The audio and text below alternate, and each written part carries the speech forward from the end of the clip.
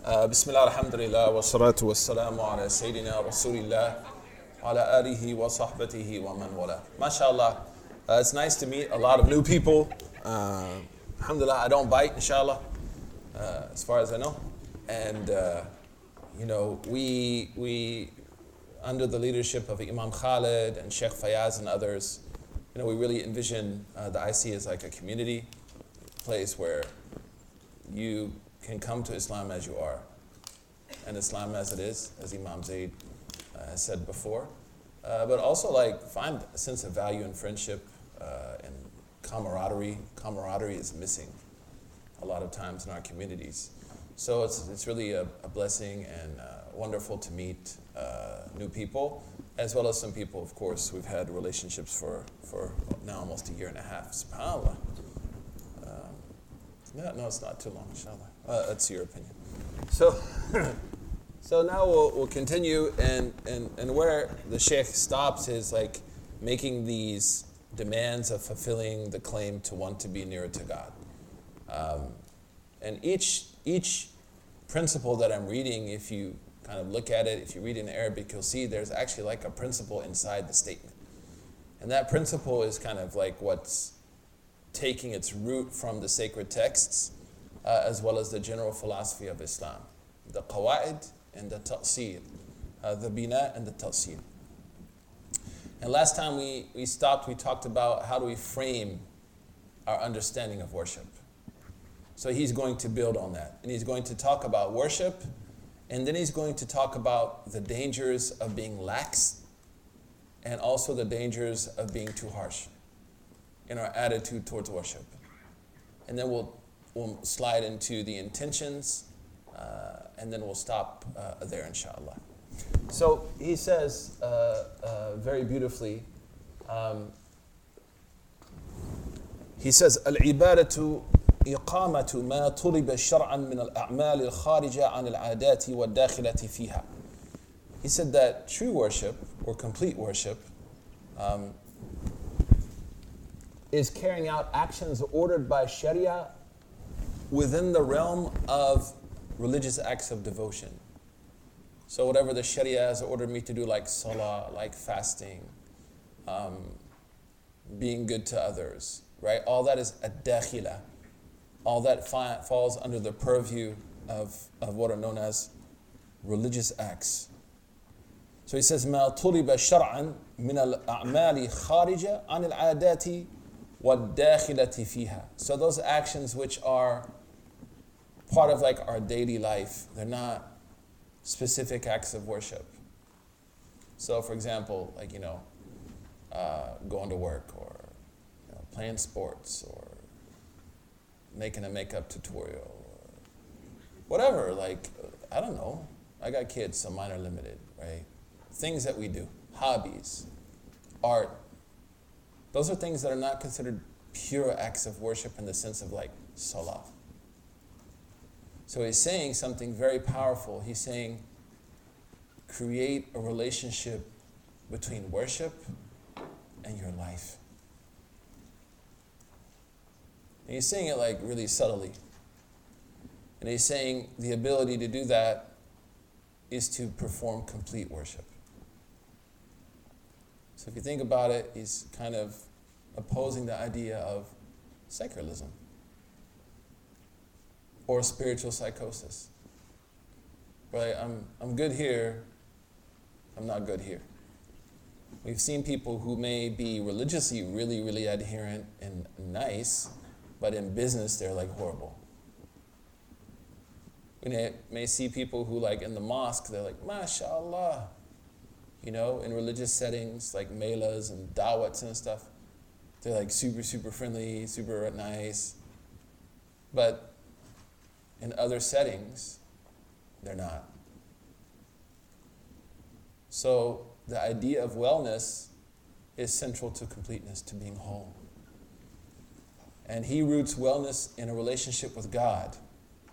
So he's saying the ability to be whole and well is to make everything for God. And if it's for God, then it won't harm. It won't be evil.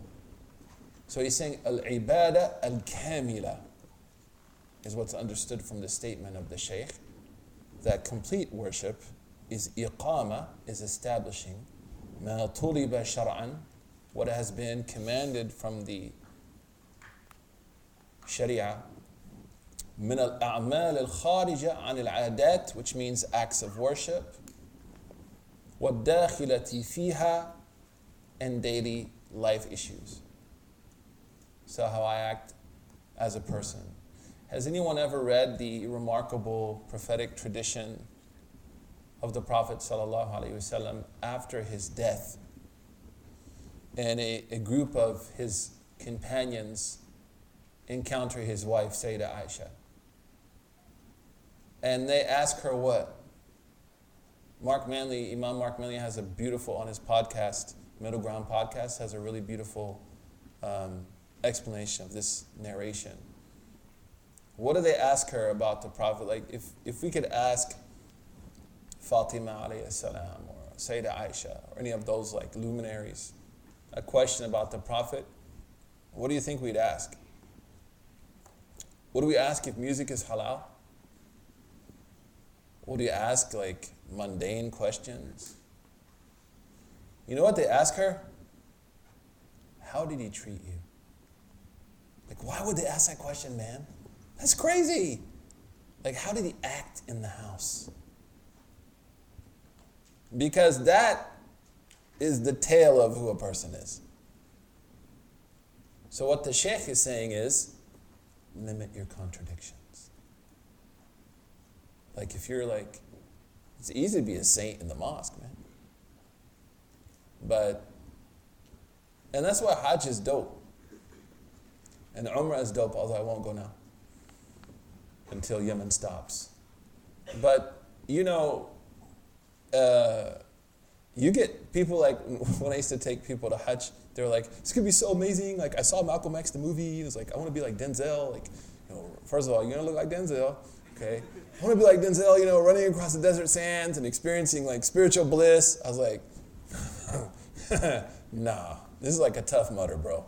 Like, what's awaiting you is not spiritual bliss. That's why Hajj is such an important act of worship, because it builds our capacity to deal with madness. Like, you're not allowed فَلَا رَفَثَ وَلَا فُسُوقَ وَلَا جِدَالَ فِي الْحَجِّ. Most of Hajj, if you think about it, except for Ihram, is adat. Most of the acts when you're in a state of Ihram are related to how you are as a person. The acts of worship aren't that many and they're not that long. In fact, we rush to finish them. So oftentimes people get it twisted. They focus on the esoteric meaning of the acts, throwing stones and this and that. That's dope. But the majority of the time in Hajj, you just you. As if to say, in front of all this drama and all these people and all this madness, all this chaos, can you limit your contradictions? That's why Hajj is so important. And the same with fasting. I'm fasting, but I'm still observing fast while I'm doing my daily rituals that are not pure acts of worship like fasting and zakat and Hajj. So the Shaykh is saying, al-ibadah iqamatu ma tuliba shar'an. Worship is establishing what the Sharia has commanded. Min al-a'mal al-kharija an al-'adat aw dakhilati fiha. Related to acts of worship and issues that touch your daily life. As if to say also, your religion is comprehensive. It's not just for the mosque. And in order to be whole, we have to limit those contradictions.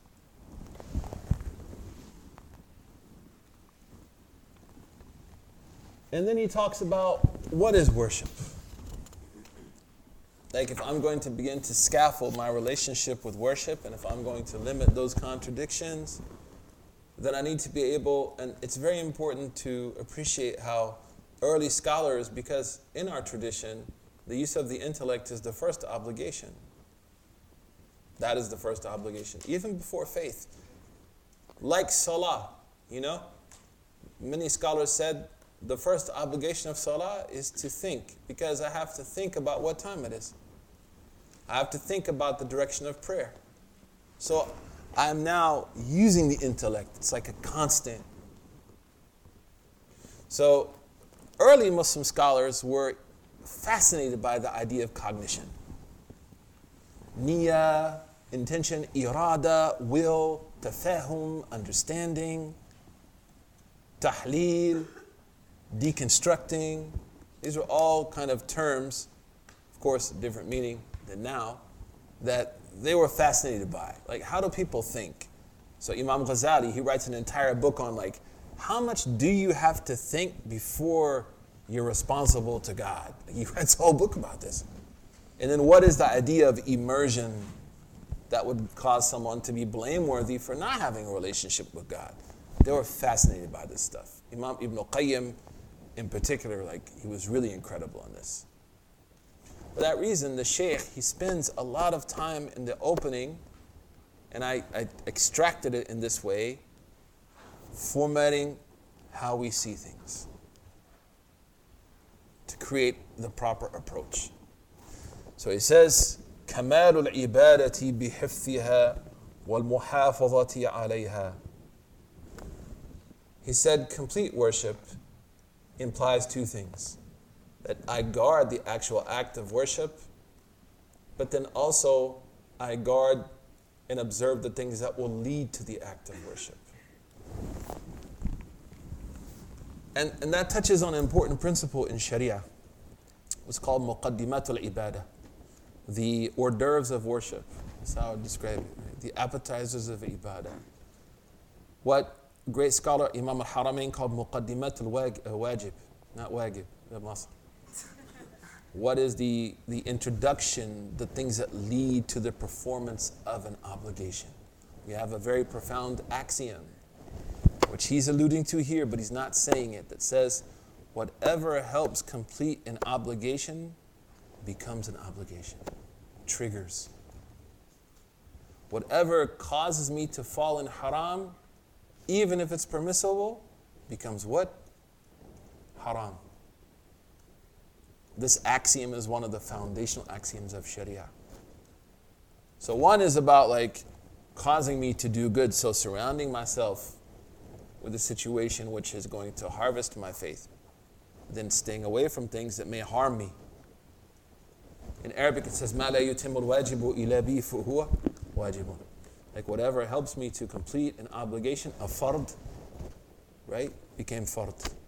وَمَا لَا يُتِمُّ الْحَرَامُ إِلَّا بِأَدَائِهِ فَهُوَ حَرَامٌ. What triggers me to fall into evil became forbidden. This isn't your personal purview. You have to call people and ask them questions. I know what triggers me. I know what may cause me to lapse. I also know what may inspire me. So those things now are my responsibility. So the Shaykh, he says, Kamalul ibadah, completing ibadah, right, is about not only looking after the act itself, like salah, but looking after what will help you observe the act. I think I gave an example, was it here or somewhere, where this brother, he told me it was today in Tandon. This brother told me he hasn't prayed Fajr in 6 months, on time. I was like, oh man, are you okay? He's like, well, have you heard of Fortnite? I was like, no, I've never heard of Fortnite, man. He said, yeah, I stay up 3:30, man. I was like, well then, you know the answer. I can't help it if you want to shoot pink bunnies and build a cabin. That's between you and God, but you can stop at 11. He's like, man, I can't stop. Right? So this is what the Shaykh is saying. Be disciplined in ibadah. So think strategically. What are things that trigger good? What are things that trigger bad? And then adjust those accordingly so you've completed the idea of worship. وَذَلِكَ بِإِقَامَ حُدُودِهَا الظَّاهِرَةِ وَالْبَاطِنَةِ. And then he touches on something that's also very important. It's important to think about ibadah as a binary. Hate to use that word, but I had to. And that is that ibadah actually has, it's 3 parts to it. 3 components. Number one is the cognitive component. What do I understand of the act of worship? And that's how I avoid ritual. Like, I learn some of the more beautiful aspects of worship. I read hadith that talk about, the secrets of salah, the beauty of prayer. Those are ways to keep my intellect fresh. The second is the inner. That's what he says. Al-batin. What is my inner state? Where am I at internally in this act of worship? So he's observing that. He mentions two. He mentions this binary of the internal and the external. Traditionally, the external is the job of fiqh.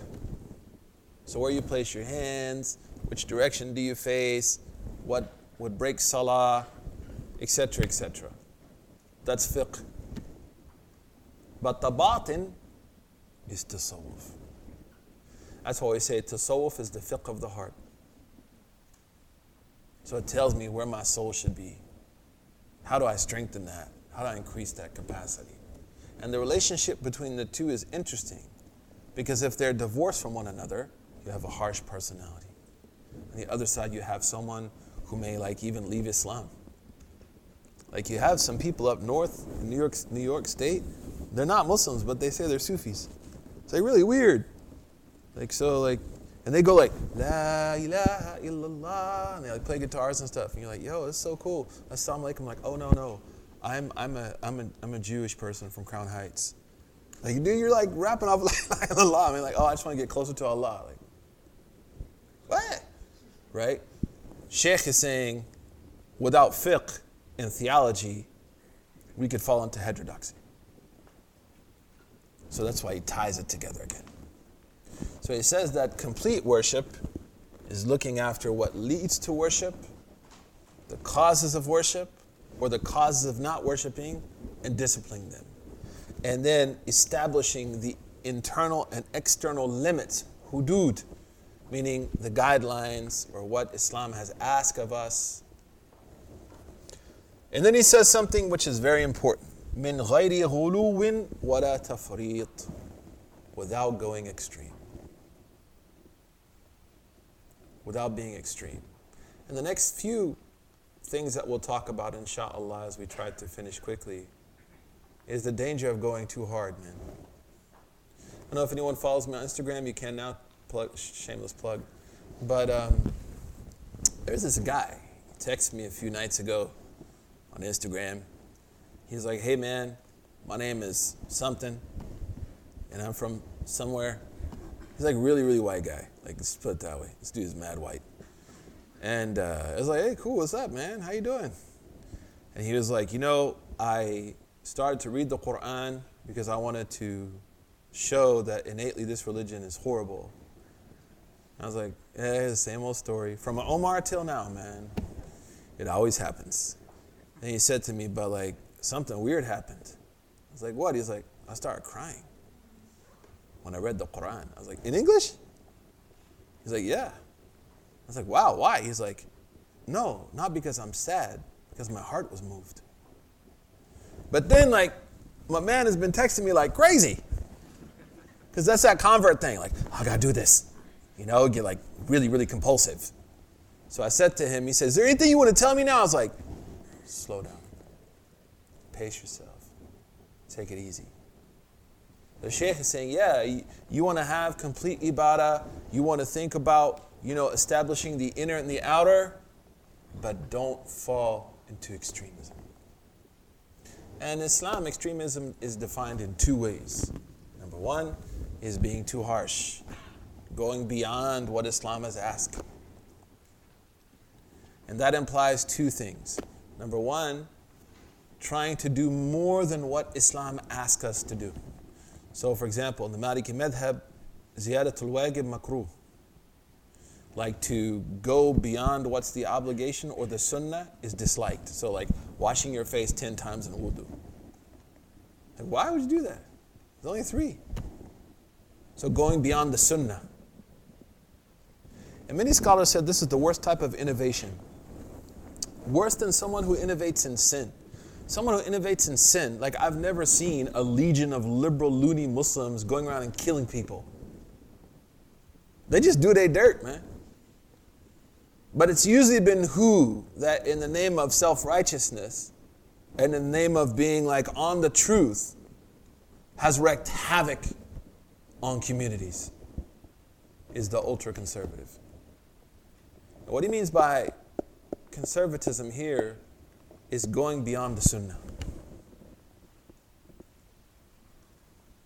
Being beyond that. That's the first meaning. The second is to eschew the interpretive mechanism of mainstream scholarship through history. So, I remember once there was a man, I saw this debate on Twitter. I'm not really on Twitter. It's very interesting. There was a man saying, down with the scholars. We don't need the scholars. I want to smoke weed. Forget the scholars. I don't need no one tell me to smoke weed. I can smoke weed on my own. And this is someone who claims to be like a liberal pundit, in the Muslim community. And Mark Manley wrote back and said, that's what ISIS says. And ISIS said the same thing. Down with the scholars. We don't need scholars. Who needs the scholars? Let me kill you. Okay. Who needs scholars? Destroy graves. By the way, the mosque of the writer of this book was destroyed by ISIS in Libya, along with his library. In the name of what? We don't need the scholars. So both lead to a problem. That doesn't also mean scholars can be questioned and engaged. Of course, that's another extreme. But to reject 1,000 years, right, in the name of removing the yoke of scholars from our necks is perhaps the greatest principle of a Eurocentric, white, neoliberal outlook ever. That's what always fascinated me. So in the name of being liberal or rejecting liberalism, I'm going to be hyper-liberal or hyper-conservative. We'll talk about that tomorrow in the text, actually. How do I find that balance? Because also we've seen examples of scholarly abuse, mistakes, evil, people hurt. But he's saying here, be balanced. So as I find that burst of wanting to become religious, I see this all the time. I had a person in the Bay Area, a very, very successful person, mashallah, who was funding some of the work we were doing back in suhaibweb.com, back in the days. And he came to me after Fajr one day and said, man, I'm going to quit my job as a senior vice president of my blah, blah, blah. I was like, what? I was like, yeah, I want to move like in the desert and memorize Quran. I said, man, what were you watching last night on TV? This dude has 6 kids. So I said, okay, why do you want to do that? He said, because I want to worship Allah. I said, do you think sending your 6 kids to really good schools is worshiping Allah?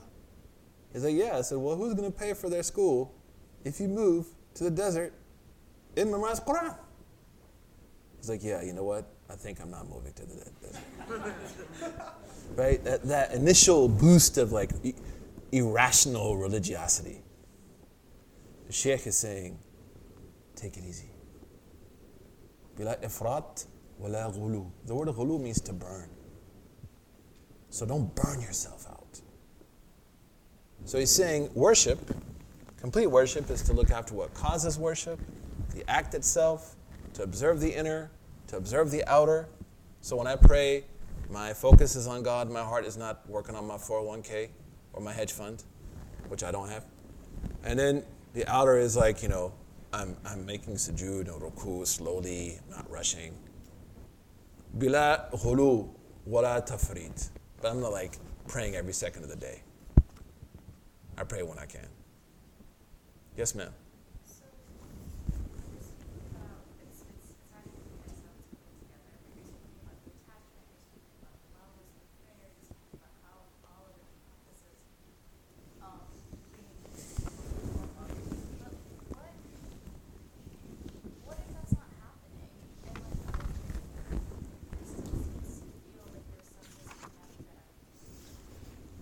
We'll talk about a little bit of that tomorrow, because towards the end he begins to talk about consistency.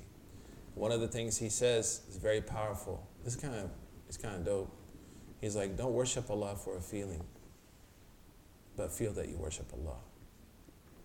So maybe you and I don't find any like real feeling from the moment, right? That's hard sometimes, I get it. But he's saying the fact that God brought you into that state to serve him should get you high. Like that's what he meant.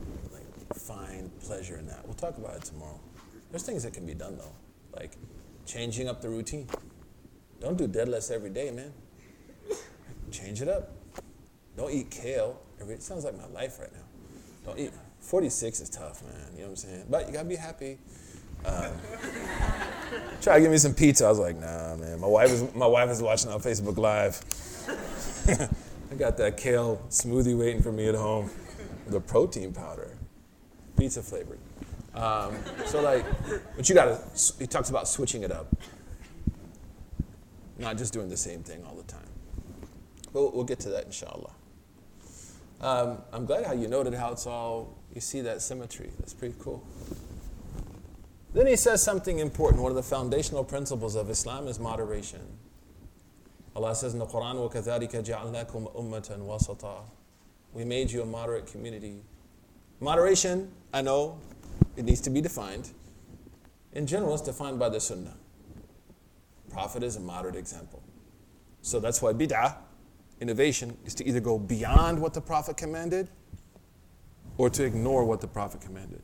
The Prophet is that centerpiece that helps moderate us. So, for example, when Sayyidah Aisha talked to those three men about the Prophet's worship, and they said, like, I'm never going to sleep again, I'm never going to eat again, I'm never going to get married. And then she told the Prophet, like, these three guys just said this, and he was like, where are they? And he ran after them.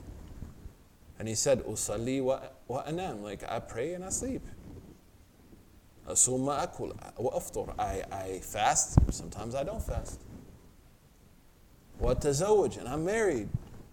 فَمَنْ رَغِبَ عَنْ سُنَّتِي فَلَيْسَ مِنِّي. So whoever refuses to follow that path of balance is not from me. Sallallahu alayhi wa sallam. The second is in issues where the Sunnah is silent or the Quran is silent. Where do I go to? Who do I look to? He talks about it tomorrow if we have time, but mainstream scholarship. Right? Doesn't mean I have to agree with everything. Of course, that's not a bad thing. People don't agree. Well, why is it like this? Why is it like that? I think that doesn't make sense to me. That's good. That's a healthy thing. That's part of the process. Like any imam who thinks you can go into a community and everybody's going to accept what you say, that'll be a really boring job. But you should appreciate engagement. Teachers, appreciate engagement. So, but as a reference point, I try to stick as much as I can. We all have our moments, right? To what, like, there's this mainstream kind of vibe. And if there's massive differences, then I follow a difference within that larger mainstream. We'll map that out for you tomorrow, inshallah. But the Prophet ﷺ was concerned about that. When someone went beyond what he does. Like, I'm never going to sleep. I'm never going to get married. I'm never going to, eat again. He runs after them. And he says, listen, chill. Also the other side, ghafla.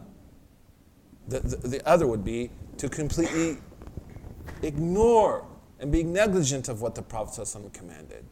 That's also a problem.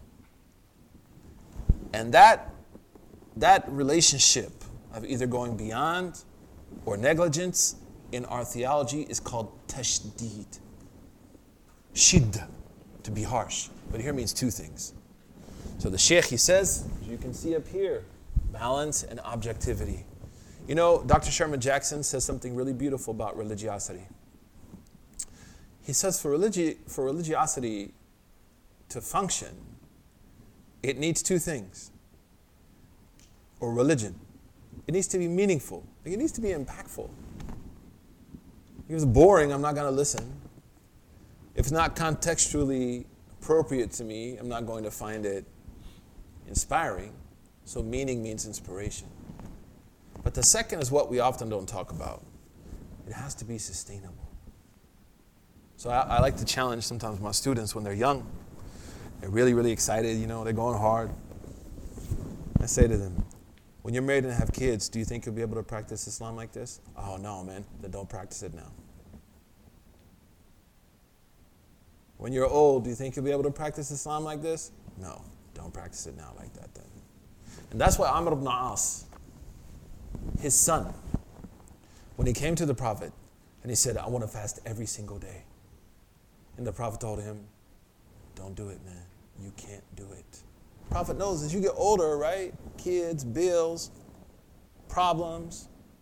You won't be able to adhere to these things. And I know if you started doing it while I'm alive, you're going to want to do it. And if you do it, in your old age, it's going to be what? It's going to be hard on you. And that's why he said, I wish I listened to what he told me. Because it's hard on me. So sustainability means I think about how I practice my religion as a convert. Like, is this going to work with my family? Doesn't mean I leave things, of course.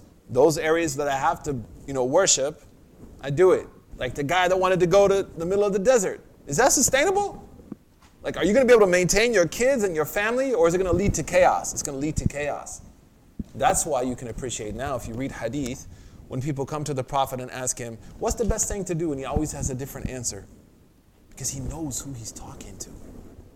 He knows how to keep them balanced. That's why Sayyidah Aisha said, the Prophet can ya'murna bima nutiq. He used to order us to do things we could do it easily. And we got angry. If you read the translation, you think it means like, we got angry because, we told the Prophet we got angry and then the Prophet got angry at us. You think the translation means the Prophet got angry at them because they just did normal stuff. That's not what it means in Arabic. It means we wanted to do more and he got angry and said, chill. Don't. And that's why he said, إِنَّمَا أَهْلَكَ الَّذِينَ قَبْلَهُمْ الْغُلُوُ فِي الدِّينِ. What destroyed those people that came before you is trying to go too hard or too soft. So the Shaykh, he lays out now our relationship with moderation. And he says, التشديد في العبادة منهي عنه كالتراخي عنها.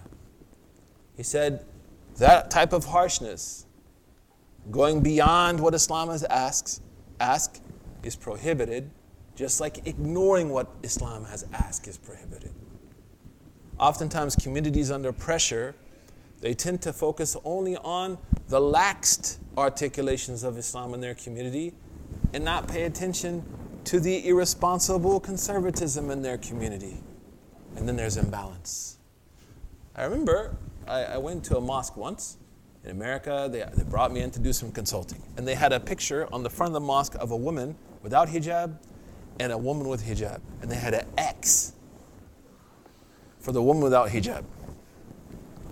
So, of course, when I sat in the board meeting, the first question was, no women come here.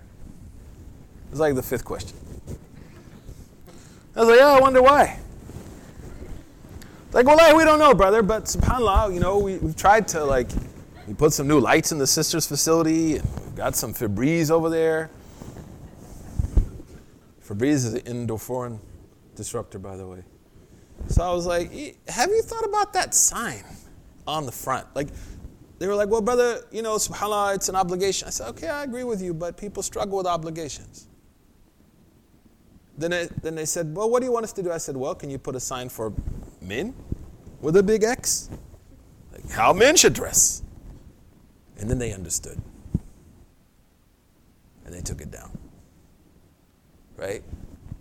Going hard on issues without having understanding, man, pushes people away. As going soft on issues deceives people. But the Shaykh is saying, in your own life, as you start to emerge and you want to have this relationship with God, and you're starting to cling to those things that will make that relationship real, don't be impulsive. Don't flip too hard to the right or to the left. وَالتَّوَسُّطْ أَخْذُ بِالطَّرَفَيْنِ. He said, in balance is sometimes to take something that's a little hard on you, sometimes to take something that's a little easy on you. That's the sunnah. There's a place for that. If I'm not waking up for Fajr because I'm playing Fortnite, I need to be hard on myself. If I'm making Fajr and I'm like, oh my God, God doesn't love me, I probably need to chill. And that's one of the dangers of this age, cynicism. Having no belief in people. No more hope in good. Shaykh al-Akbar, Ibn Arabi, in Futuhat al-Makkiyah, and I mention this story a lot because it's so important. He said, I was making tawaf in Mecca and I saw the most ignorant human being I've ever seen in my life. And this person had followers. And they said, who was that? He said, this person who said, there's no good left on earth. Cynicism, man. This is an age of hyper-cynicism. It's an age of outrage. Right? The Prophet said, La taghdab, don't be outraged. Right? Be angry, but be calm. Be complacent, be firm, be balanced. So Shaykh is saying, وَالتَّوَسُّطْ. And the word wasatiyya actually doesn't mean moderation. It means that now, but in ancient Arabic, naqat al-wusta was the camel that just needed enough to get you across the desert. Moderate. Not opulent, not neglectful. So he says being balanced is commendable, and taking sometimes the hard and the ease together, that usually brings people to al-wasatiyya. Ibn Sina, of course, the great physician, he was asked, how is it that you always come up with these remarkable medical discoveries? He said, he is Persian, mashallah. He said, I look at an illness and I see the two extremes and I always arrive to a middle conclusion on how to treat the person. Like I never go to one extreme or the other. I always look for some kind of balance. And the Prophet ﷺ, he said, of course, the Shaykh, and he mentions this hadith of Sayyidina Nabi alayhi salatu wasalam, who said, خَيْرُ أُمُورِ أَوْسَطُهَا. The best of affairs to be balanced. What do we mean by balance? Number one, it doesn't bring harm into your spiritual space. So like you'll find people, they worship like really, really hardcore for a while, and they're like, God didn't give me what I want. Who do you think you are? Like you ain't that special? Or it harms their family, like the dude who wanted to move to the middle of the desert and quit his job. Or it harms the society. It creates darar. Those general darar, those general harms, we try to avoid. That's why the Prophet, alayhi salatu wasalam, when he comes back into Mecca, he can rebuild the Kaaba on the foundations of Ibrahim, but he refuses. He says, because these people just accepted Islam. This is an iconic monument. If I destroy it, they may rebel. Sallallahu Alaihi Wasallam. Yes, sir. I don't know if you'd agree with me, but it would seem like in modern context of the United States, one of the greatest threats to this sense of balance is lack of literacy with respect to differences of opinions, right? So people, they often will focus on minutia, things that are differences on, not knowing that there is maybe like a different opinion they could adopt for their context when a certain other opinion might be very difficult. So in the context where the Sheikh discussing balance, is this something historically that's been an issue, which is perhaps more amplified in the present context? Or is this something that... In his age, there was a problem of balance. Again, that's why he tries to root people back.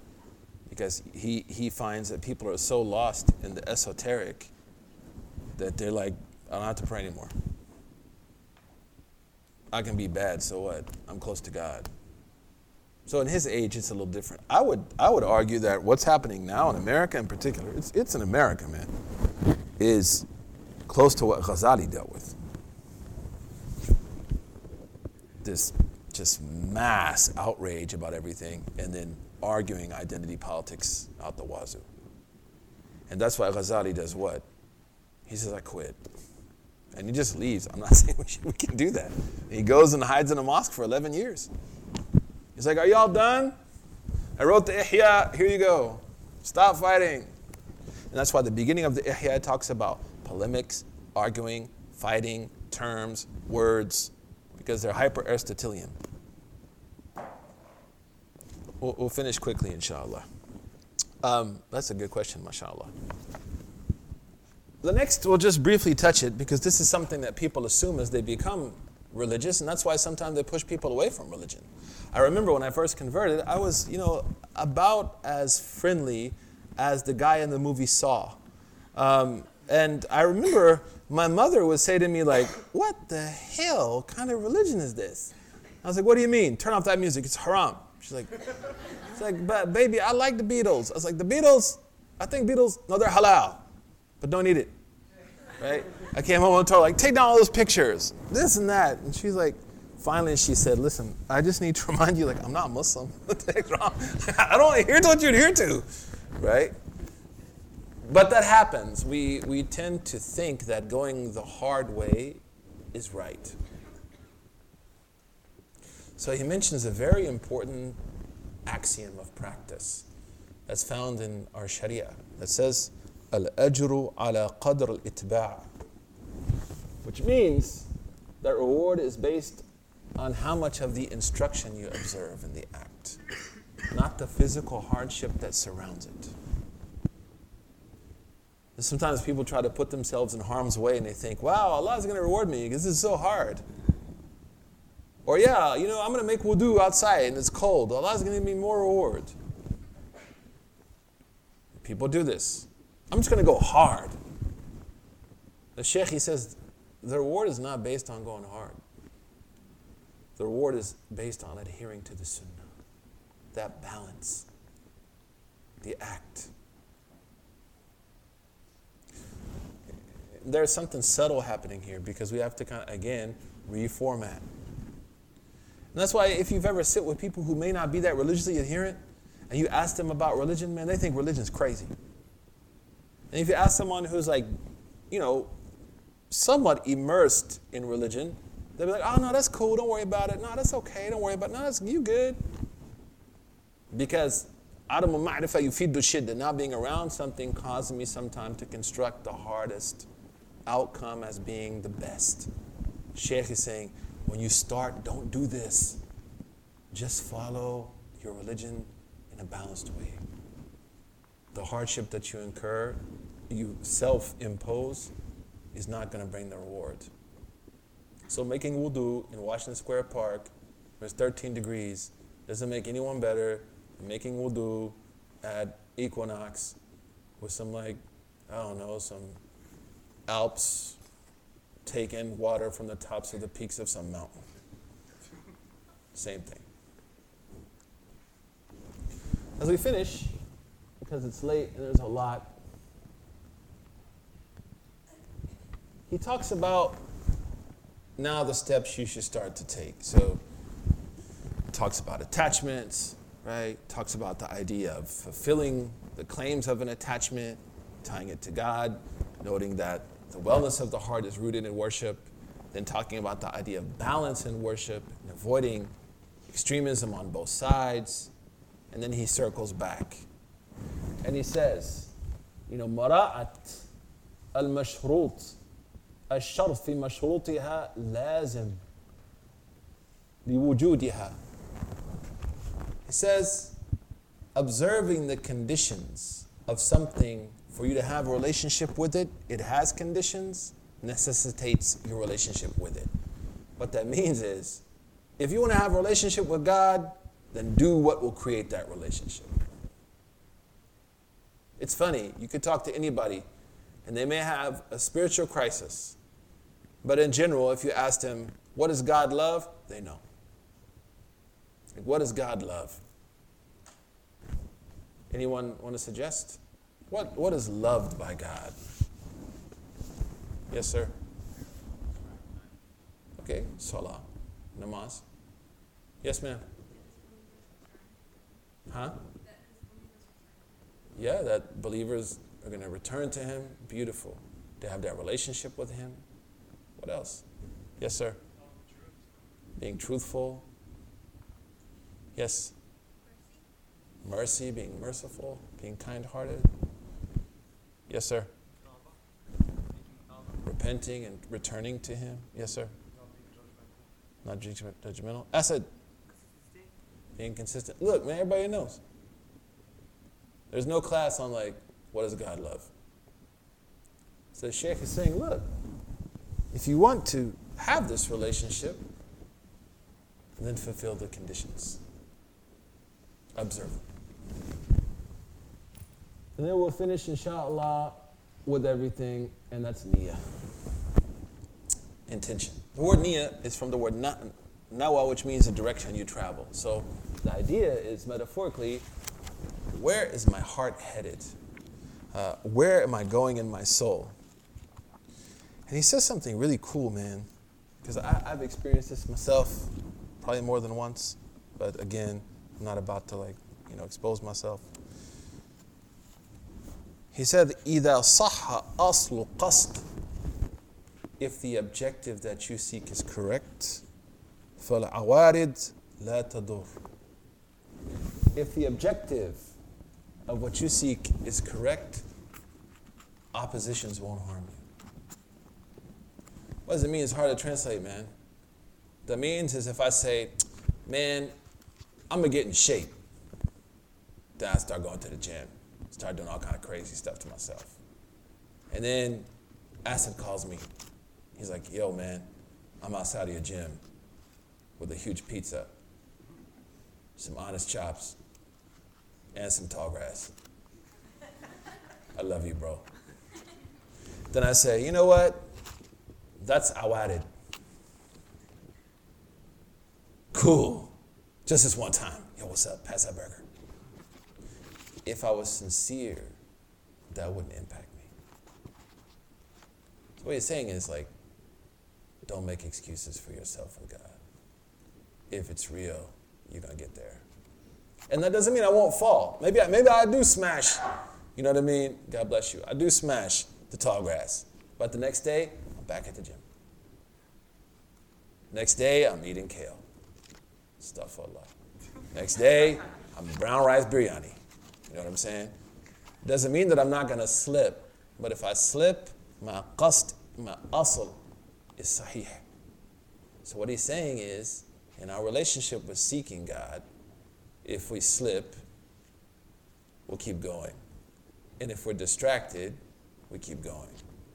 And the stronger we get, the less those distractions will become. So he's talking about persistence, consistency, right?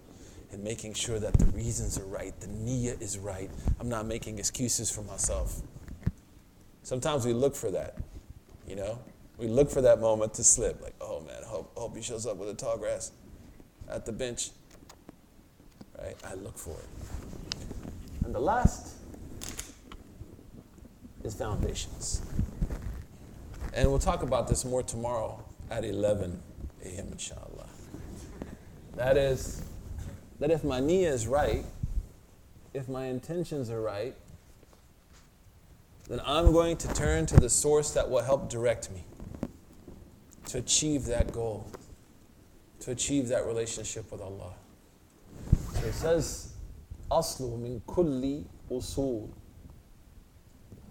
He said, the foundation of all things, مِن عُلُومِ الدُّنْيَا وَالْآخِرَةِ, in relationship to this life and the next, مَأْخُوذٌ مِن الْكِتَابِ وَالسُّنَّةِ, is taken from the Quran and Sunnah. So, after starting the discussion about wellness, having a sound heart, talking about worship as being a means to achieving that sound heart, then framing our attitude towards worship, avoiding extremism on both sides, being balanced and nuanced and objective, looking for meaning and sustainability in worship. And then, you know, he did, especially like around the 90th axiom. The 90s basically are dedicated to this idea of balance and objectivity and patience. Then he talks about niyyah, and because of time I went through it quickly, that start with that intention, and if that intention is for God, then, you know, exceptional moments, awadid can be defined as like exceptional moments, are not going to defeat you or sway you too much, because you're headed to God. You know, it's like my son, subhanAllah, I remember when Battlefield 2 or 3 came out, and he was like, Dad, we gotta go get this game.